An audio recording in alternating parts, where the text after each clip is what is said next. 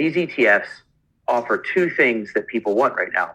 People want income that isn't in bonds, because people worry right now that bonds have duration risk because the Fed is raising rates. And every time they do, it directly lowers the value of your bond. So people are a little scared of the bond market right now, but they want income. So here you can get income. They yield between 3 and 4%, some a little more. And you also get the returns because they hold these sectors that were out of favor but are now killing it.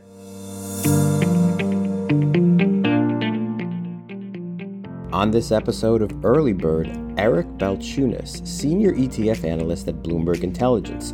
Eric joins the podcast today to talk about high dividend ETFs, including the advantages and disadvantages for average investors.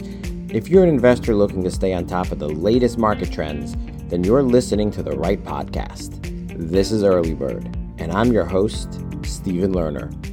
Before we get to today's discussion, let me tell you how you can save time and beat the market through Early Bird, a free daily email newsletter featuring commentary about the latest trends in stocks, cryptocurrency, and equity crowdfunding. Early Bird is designed to help individual and non-professional investors stay on top of all of the critical investing trends. The newsletter is 100% free and is sent to your email box each weekday morning. Subscribe to Early Bird for free at www.earlybird.email. Once again, that's earlybird.email. And now, today's discussion. All right, Eric, welcome to the Early Bird podcast. Thank you so much for joining us. How are you doing today? Good. Just been working on some notes. Picked my kid up from tennis camp, and we're going to have some trout tonight. So pretty good day, all things considered. Awesome. I think that sounds like a wonderful plan. But before you do all that, today we're actually going to talk a bit about high dividend ETFs, your take on them, what you see in the market right now. But before we do that, Eric, tell the audience a little bit about you. If you could give us a brief 30 seconds, your background, your biography, what should the audience know about you? So I guess what they should know about me is I'm a little more of a writer than a financial analyst. But in some ways that makes me a better, it helps in a way. So I was trained as a journalist. I went to Rutgers and got a degree in journalism. And then I went to New York City, worked at Institutional Investor, which is a magazine for the name explains it all. Wrote about mutual funds and derivatives there. And I really liked business writing. I found economics and the market just really fascinating, constant novelty in my mind. And so I just combined my interest in that with my writing skills. And I've been doing that ever since. I will say I did take about a 12-year detour there, and I did nothing but data. So I worked in Bloomberg's data office, and I helped get new data for mutual funds and ETFs. And that's where I sort of discovered ETFs in like 2006. I had been given them as a data set, and I went to a couple of conferences, read a few books, and I was like, wow, these things are going to be a big deal. So I, at that point, really dedicated my whole being to ETFs and became the ETF guy within Bloomberg. And that was a good bet because the wave definitely broke big time. The industry is growing rapidly. And so the Bloomberg started a research arm. And after that, I've been up and running for a couple of years. The guy who runs it asked me to come over and start ETF research for them. So I was able to marry my writing skills and my data skills there. And that's sort of what I've been doing for the five or 6 years now. Now a small team of 6 people around the world who write nothing but ETF research and a little bit of mutual funds. But really anything in the fund world is fair game. But we really largely focus on ETFs. That's where a lot of the action is and the interest and the flows and whatnot. Yeah, you're absolutely right. It is definitely a hot area to be in. And it kind of makes for a good transition into this topic today of high dividend ETFs. Before we get into that, Eric, let's just briefly define what an ETF or exchange traded fund is, in case anybody doesn't know. How would you briefly describe what an ETF is? Yeah, the best definition I heard is from Reggie Brown, a market maker, who called them a mutual fund with benefits. It's essentially the same structure. So some people refer to ETFs as derivatives. That's not true. It is an actual mutual fund. So it holds the securities that it invests in. So which people like, that feeling of, oh, my fund actually owns this stuff. It's not a promise. It's not something that I have to worry about the counterparty. They literally hold these stocks or bonds with a custodian. So it's like a mutual fund. It happens to trade on exchange. And there's a couple other details.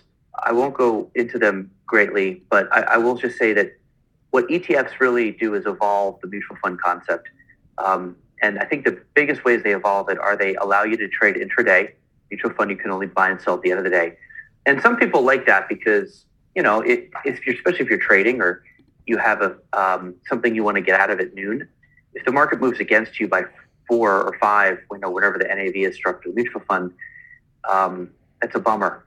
I guess it could be a good thing if it goes up, but largely people just want to have access when they want it, how they want it, and in a cost that they like. And that's another thing about ETFs. They tend to be much cheaper than mutual funds.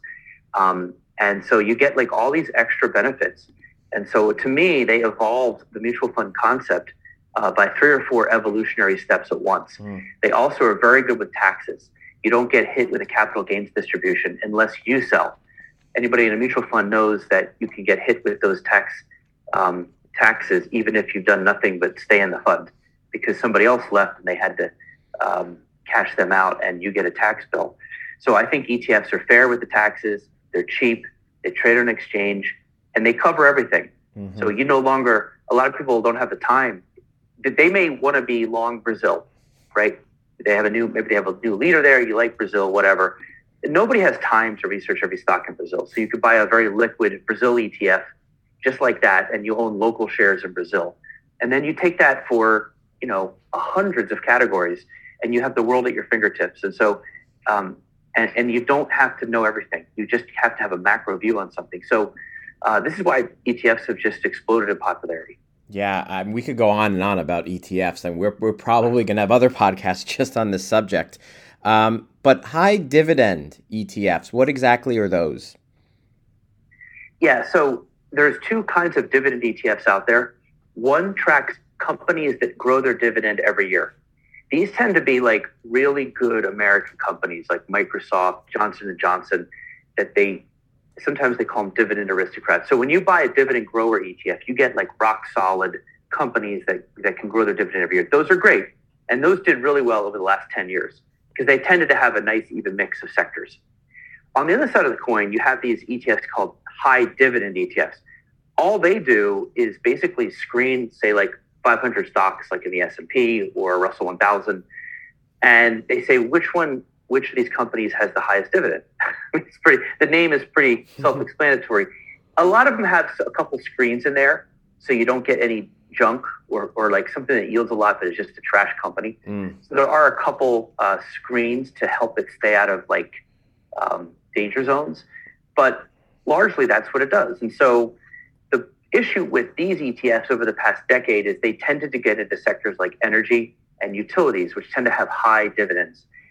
Well, as you know, in the past 10 years, energy and utilities were bad sectors. It was all about tech and communications and growth stocks. Well, now that value is back and energy is having a great run, these ETFs offer 2 things that people want right now. People want income that isn't in bonds, because people worry right now that bonds have duration risk because the Fed is raising rates, and every time they do, it directly lowers the value of your bond. So people are a little scared of the bond market right now, but they want income. So here you can get income. They yield between 3 and 4%, some a little more.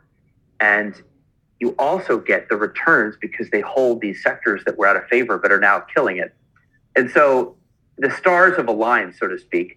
And when that happens in any category, you see a lot of flows. So they have taken in $25 billion in this year, which is already their biggest year ever, and we're only halfway through the year. So that is what high dividend ETFs are in a nutshell. Well, it's good that they certainly keep a lot of the bad companies out, but yield is still important when you're talking about dividends. So you're pretty bullish on high dividend ETFs this year, right? I read that you came out with a paper not too long ago, high dividend ETFs, why you think this might be the best year ever for these assets, right? Yeah, absolutely. So I think we have 25 billion. I think they could hit 50 billion for the year, which again, their biggest year ever was 20 billion. So 50 would be more than double their biggest year. I mean, I could be wrong, but I really think a lot of high dividend ETFs are a benefactor of the Federal Reserve's complete 180-degree shift on their policy. They used to be all about lowering rates, providing liquidity, yada, yada. And that was great for growth stocks and tech stocks and companies that didn't make a lot of money. Well, now that they're hell-bent on fighting inflation and raising interest rates to do that, that has created an environment for these funds. And I feel as though the Fed and creating this environment, there's a long runway. I think inflation is going to continue to be a political issue. Voters hate inflation. So as long as inflation is above 2%, right now I think it's 8 or 9, you're going to have an antagonistic Fed, antagonistic towards growth stocks, raising rates, a tough road for that trade. But it is good for other trades, and energy is one of them, and value stocks are another one. So I think that is why I'm very bullish. I think the runway looks long, and I also think the need for income is so evergreen and universal, especially amongst maybe some older investors who depend on income, like income. Income is a very popular attribute of any fund for decades. It's just a very popular thing. And so you combine income with with a portfolio where the stocks are in favor, you have a real hit on your hands. And so the whole category is doing well. Like, and it's just one or two ETFs seeing inflows. Like, all of them are getting, not all of them, but 90% of the category, the funds are seeing inflows. We would sometimes call this a feeding frenzy. Every year, there's usually one or two categories where, they're a little smaller, a little out of the way, but the stars just happen to align for them, and you see a feeding frenzy. And so that's sort of where we're at. Now, let's say the Fed sees a recession, or there is recessionary data and the Fed completely backtracks. That's a risk here, because that would obviously be good for that old trade of growth stocks and tech, and probably bad for energy and utilities, which are in these ETFs. So you need to know that going in.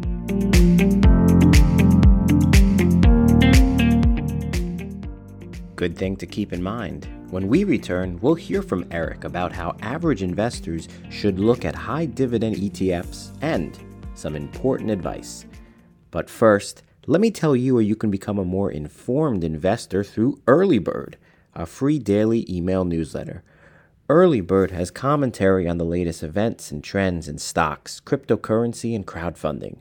With Early Bird's daily weekday email, investors can quickly stay on top of the trends and beat the market. Subscribe to Early Bird for free at www.earlybird.email. Once again, that's earlybird.email. And now, back to today's discussion. So, Eric, today we're talking about high dividend ETFs, and you've made the case for why these could be important assets this year. You mentioned, some of the inflows, $25 billion already in the year. As you know, it hasn't been a kind market so far for investors in 2022. In your recent research, you cited as one of the reasons that you are bullish on high dividend ETFs in 2022 is the fact that so far they seem to be beating the larger market, or at least the larger S&P 500 index so far. Is this really, given how rough the market has been this year, is this really an area that a lot of retail investors should start looking at more? Yeah, I think it's, look, the good news is ETFs are all about, solutions, and they work hard to provide all these different tools. So if you are looking for income and you are okay accepting the risk of owning, a good chunk of energy and utilities, there's also a decent plethora of financial stocks in these. Financial stocks have decent yield. And there's going to be a very underweight to tech. Most of them have 5 to 10% tech. Well, as you know, the S&P is 23% tech. So this is sort of what you're getting. But I do think there's something there. And if you look at the performance, these things aren't crushing it on an absolute basis. They're all flat, right? Couple are up 2%, 3%, couple are down 2%. But relative to the S&P, which I think last I looked is down, almost 18% or something. Mm-hmm. That's really good, right? I mean, that's beating the market by 18 percentage points. 19, sorry. It's so think about that. if the S&P was flat and these were up 19%, it would probably be even more attention to them. I think, though, investors are onto the fact that if you're flat this year, you're really crushing it because the market's down 19%. So that's what's going on here. And anytime you can create that big of a gap between yourself and the S&P, you will see flows. So flat is the new winning this year, basically. Exactly. Flat is the new crushing it. So you mentioned about how some of these high dividend ETFs are a bit heavy in the energy sector, and we know that's been probably one of the leading sectors this year. But I wanted to play devil's advocate. You mentioned that some of these high dividend ETFs might be heavy in financials or banking stocks, for example. Those stocks have not performed well. Is that a risk that investors may have to take if they invest in these types of ETFs? Yeah, I mean, that's a great point. So, if we look at the top 4 high dividend ETFs, that's the Vanguard one, the Schwab one, the iShares one, and the Spider one, and we look at the energy, here's the allocation: 9%, 5%, 8%, 3%. So this probably would be a good place to do a little research because you can actually, kind of find one that fits your custom feeling. Let's say you want the energy kick, but you don't want to put all your marbles into that because one of them has 20% energy. That's a lot because the S&P is only 3%, right? So you can kind of get there's so many of them that you can find what's good for you. I would argue that the financial, and there's, healthcare, the financial aspect, it could be good, and also other sectors in there because it does diversify a little. Maybe I overplayed the fact that they're full of energy and utilities. I'm just saying they're overweight those two sectors relative to the S&P, which is why they are performing better. But there are other sectors. So if the Fed were to do its thing and go and reverse again and start to say we're not going to raise rates anymore, and the market gets all happy and growth stocks go crazy again, and the tech sector does well, you're not going to die in these. I mean, of those 4 ETFs, the exposure to tech is 9%, 19%, 5%, and 3%. So all of them do have some tech that would obviously balance out your negative energy. So these are all highly diversified. They're just overweight and underweight in certain areas. And this year, they're just overweight all the right areas, if you know what I mean. But they're not completely all in on those areas.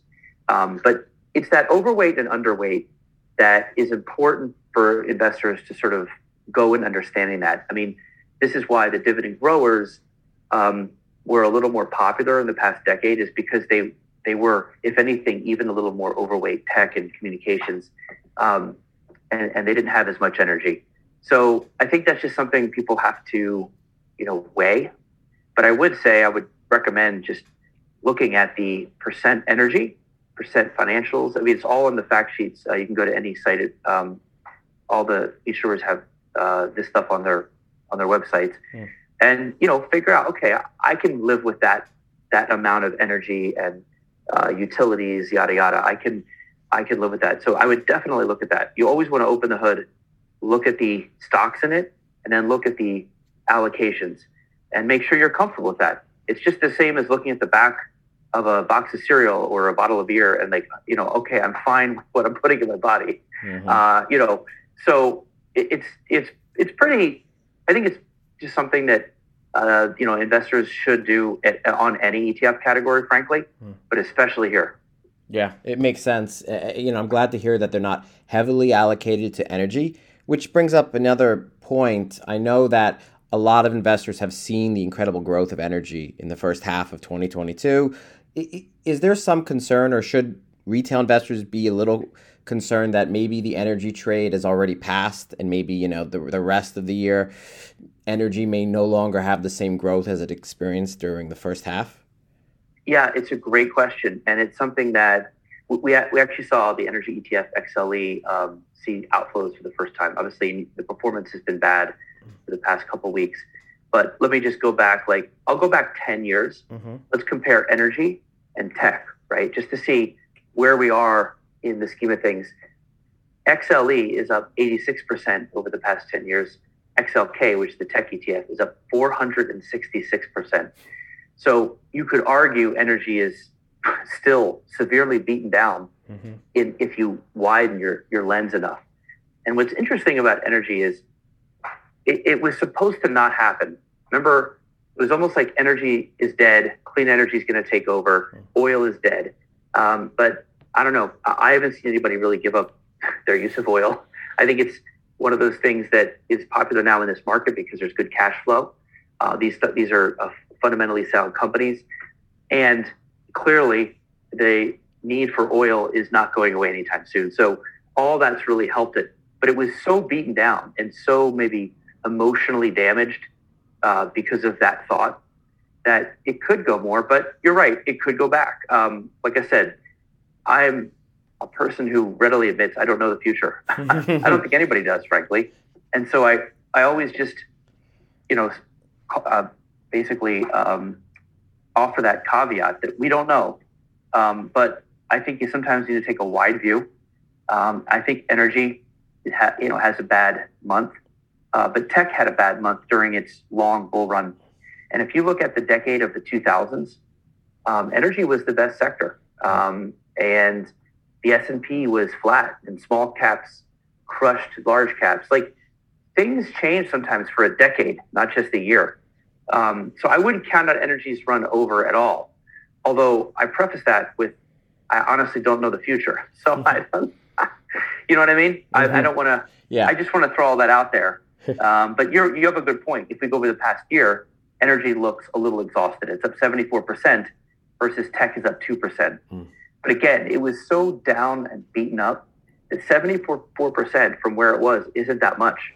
It's a small amount. I see what you're saying. So, if you're, real quick, if you're a retail investor, you're interested in high dividend ETFs, what should you do? Should you start researching them? Should you, as you said, look under the hood, make sure that it's the right ETF for you? How would you recommend retail investors do that type of research? Yeah, look, I'll throw out the tickers of the biggest ones. HDV, SPYD, SCHD, VYM. Those are four good ones. They all do largely the same thing. They start with a universe of like 1,000 stocks, and they look for the ones that have the highest dividend with some screens for trash. And the one thing you should look at is, what does it hold? What are the sector breakdowns? They weight them differently too. Like HDV weights them by their dividends. So you're going to have a higher yield potentially there. Whereas the spider one, SPYD, weights them equally. And some people like that. So I would look at the stocks they hold, whether the weighting is equal or prefers dividends. Or in the case of Vanguard, it weights it by market cap. So once they get those, they weight it by market cap. When you do that, you tend to dilute that yield a little. So that one only yields 3%. And the good news here, they're all relatively doing similar things, and they're all pretty inexpensive. The four I just mentioned are all 10 basis points. And that's a beautiful thing. This is get back to the mutual fund versus ETF. To get this kind of exposure and this yield, and it used to cost you 80, 90 basis points.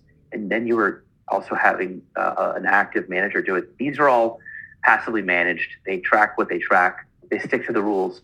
But there are differences, and you should definitely get comfortable. But if I were to say one thing, it's just look at what it holds. I wrote a book on ETFs, and when I go over the due diligence, the first thing is exposure.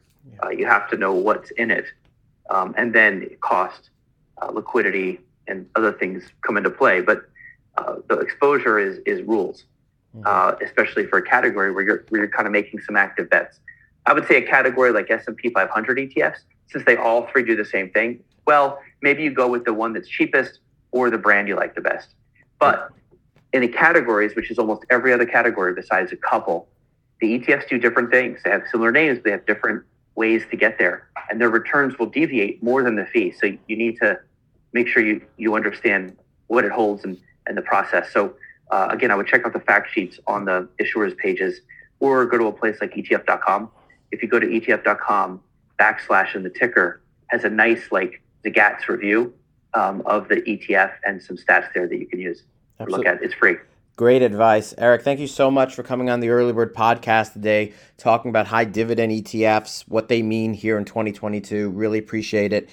Before we wrap up the podcast, I just have one final question, and it's the big question for today's discussion. That question is, Eric, if you could invent a holiday, what would it be and what would you call it? Oh, easy. The day after the Super Bowl. I'd call it Super Bowl Monday.